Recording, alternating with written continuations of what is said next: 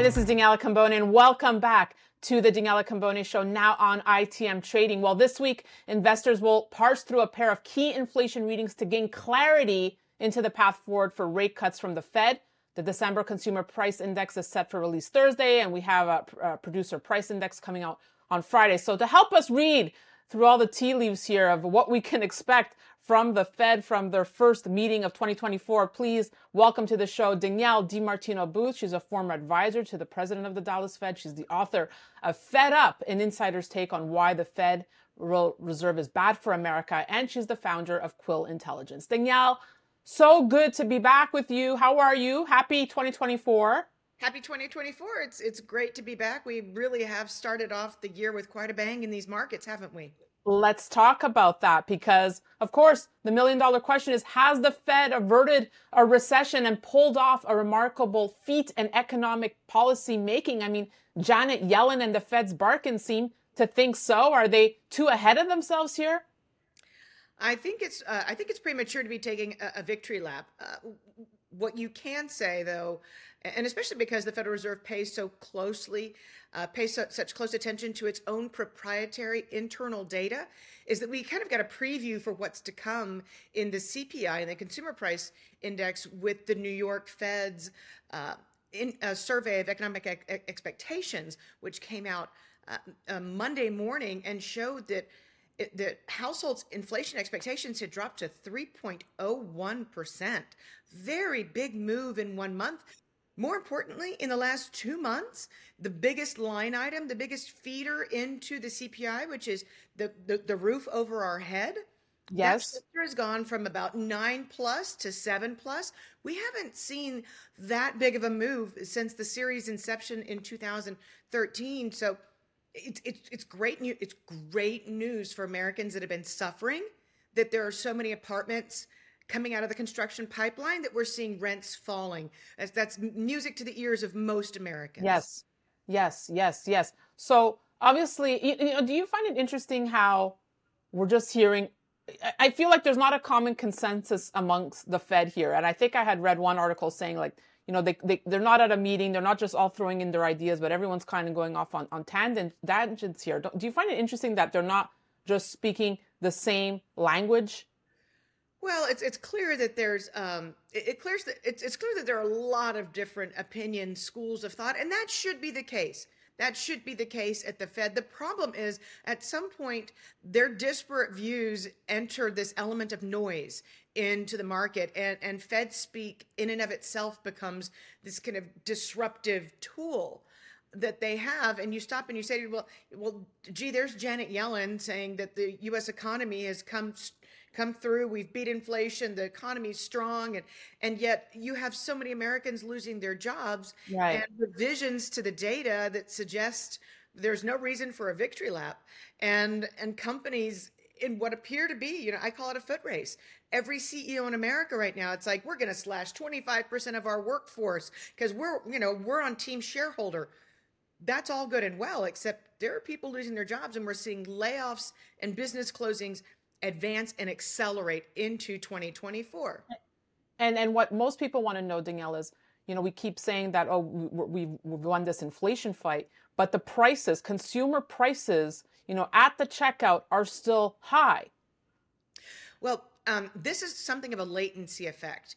And the reason that I think so many Americans have these timestamps in their mind of where and when prices were was because the economy was forcibly closed during the pandemic. So you're like, when I stopped going to the grocery store, this is what a gallon of milk or a loaf of bread costs. When I was allowed to go back to the store, gee, it had jumped up to this price.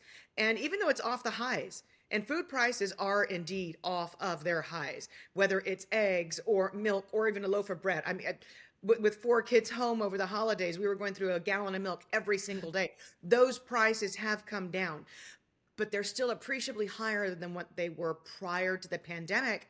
And because of that line in the sand, so many Americans are much more aware of inflation than they were before the pandemic, when prices were That's just kind of true. creeping up, Yep. because we had inflation with us. We've had an increase, a steady increase in prices, but what Americans remember is pre-pandemic, post-pandemic, and they've just that's made it all the more acute for them in their memories. I also want to bring up the fact that it's an election year. So let's talk about the conundrum that Powell could find himself in, because his decisions on interest rates are not just economic tools, but they also do carry significant political weight. And I just want to bring up an interesting opinion piece I found on the New York Times. Don't be surprised if Trump starts attacking the Fed. The author writes, speaking about cuts, there's a vigorous debate about whether those rate hikes were excessive, which I'm not going to litigate here. Whatever you think about the past policy, the case for cuts going forward is very strong, and I hope the Fed will act on that case. He questions whether the Fed, however, is ready for the political firestorm it's about to face, and whether it will stand up to the pressure to keep rates too high for too long, because it's a safe prediction that Donald Trump and his supporters will scream that the coming rate cuts are part of a deep state conspiracy to re-elect President Biden. Thoughts on this, Danielle? So there is something to be said for the Fed being aggressive in an election year, especially an election year that's going to be as contentious as the current one will be. It's probably going to rewrite the history books. It'll be so contentious. That being said, I think that one of the reasons that Powell got out in front of the Iowa January 15th caucuses, because the Fed doesn't meet again. He's not back at the podium until January the 31st. That's the first meeting of 2024. I actually think that he wanted to get out in front of the caucuses and say, I think we're pretty much finished raising interest rates, but don't hang your hat on any one particular meeting. And I think he wants to not be seen as helping either party. He wants to be as apolitical as since Paul Volcker was in office. And that's a big ask, because Alan Greenspan, Ben Bernanke, Janet Yellen, they were all very, very political in how they crafted monetary policy for the benefit of the Democrats. And that's something that remains in a lot of market watchers' minds.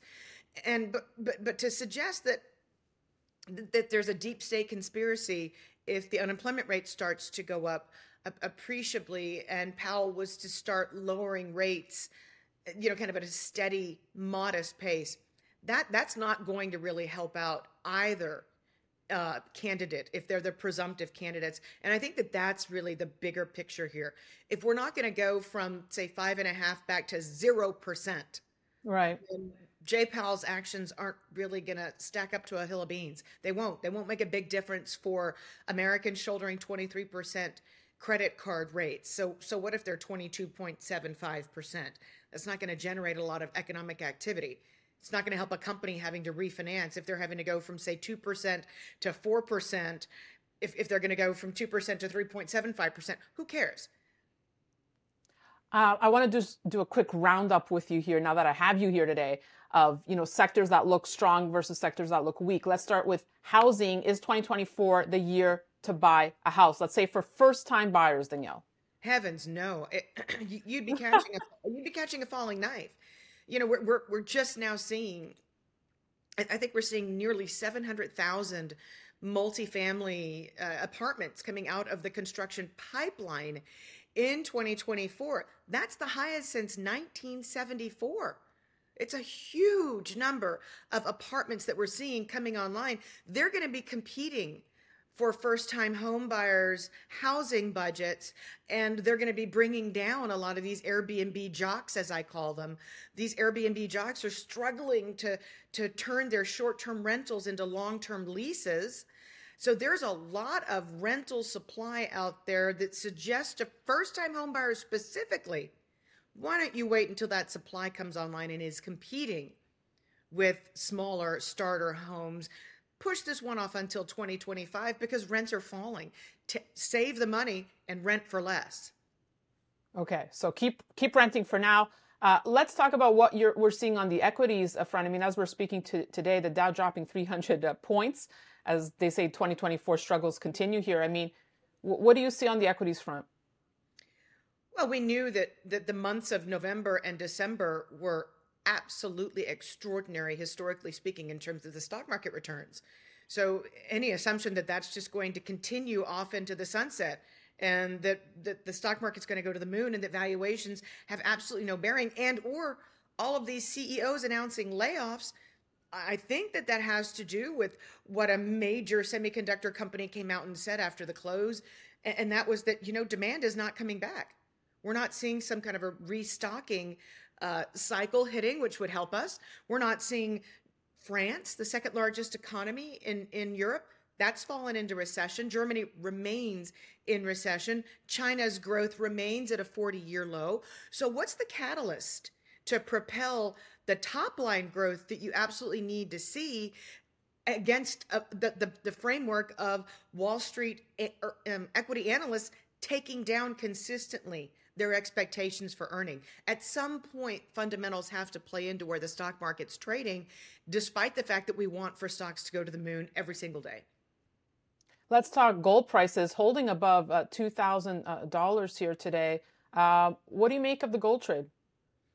Look, gold for me is your ultimate diversification vehicle at any and all times, whether you've got inflation or deflation taking place in the background.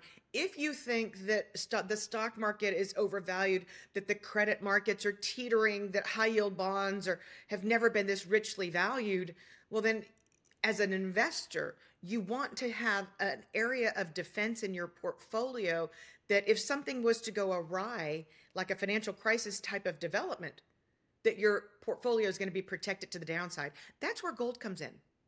What about some folks who are like, well, I like to do the T-bills and chill? Well, T-bills and chill works, and it has worked, and it's going to continue to work if the Federal Reserve is going to come out and say in March, okay, we're going to take 25%.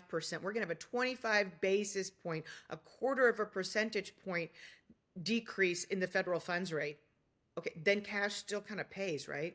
You're still getting multiples of what you were in for the 40 years before Jay Powell started to normalize interest rates. So cash is not going to be trash overnight unless the Fed takes interest rates to the zero bound, and then you're not getting paid anything.